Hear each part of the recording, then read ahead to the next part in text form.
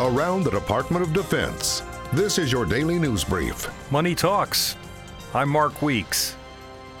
Defending America doesn't come cheap, but a high priority at the Pentagon is budget control. We are very mindful of our fiscal responsibilities in terms of being able to take cost out, and from the Secretary on down, stewardship is critical.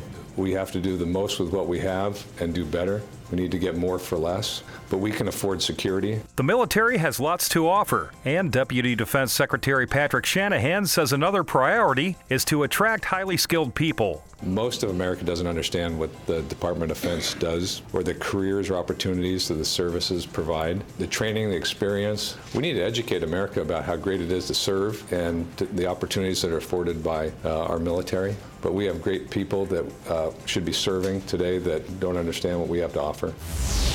At the White House, a commemoration of the 35th anniversary of the terrorist attack on Beirut Barracks in Lebanon. Today we honor our fallen heroes and pledge that their blessed memory will never die, but live instead in the hearts of our grateful nation forever. Defense Secretary James Mattis thanked the families of the service members killed in the attack. Today, it's our responsibility to acknowledge the irredeemable debt of gratitude that we owe to those who we lost in Beirut and to their families. We want you to know that we will always hold in our hearts your family's sacrifice. We do not forget.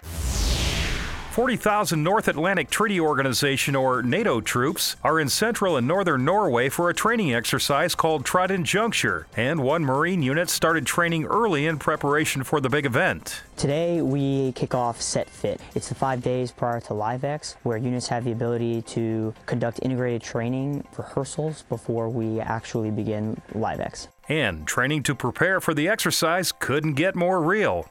We're operating in the local municipalities, in Norwegians' backyards, and interacting directly with them, driving on their networks. NATO countries will train together during exercise Trident Juncture until November 7th.